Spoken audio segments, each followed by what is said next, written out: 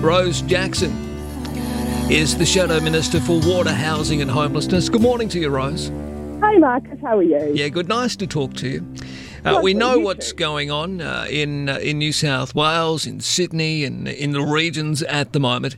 Unfortunately, it's during times of crises that those most vulnerable, like those suffering homelessness, are often left behind and fall through the cracks. What do we need to do about this? Yeah, I mean, it is absolutely the case that, for those of us who are switched on, who are watching the Premier's press conference, who, listen to shows like yours, sure, we get a good sense of what's in the news. There's a lot of people who don't do that, Marcus. They don't understand public health orders. They don't have a home to stay in. We say stay-at-home orders. Not everyone has a home that's safe and stable to stay in. So the government really needs to step up to make sure that it's not those people who are already vulnerable, who are already marginalised, that are paying the highest price for this lockdown. And so that's about particularly ensuring, for all of our safety, for all of our health, that everyone has safe, secure accommodation at times like this.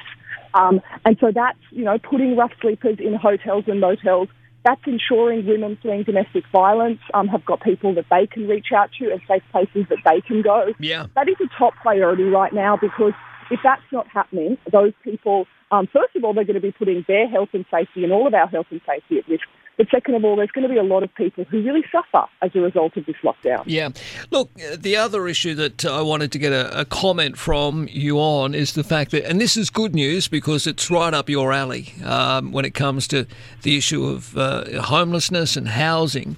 Communication is key. Today, Telstra have announced that the public telephone system will be free to all Australians.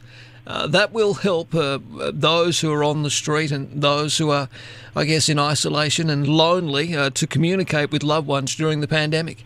It's great news, Marcus. I really agree with you. That capacity to make that phone call can be a lifesaver, whether it's to a mental health support line. If you're a homeless person, the government advises you call Link to Home for temporary accommodation. Well, that's pretty hard if you don't have a phone to call a helpline. So that is really good news, Marcus. And, it's nice to have, just a little bit of good news in times like this, isn't it? And that's a really positive step.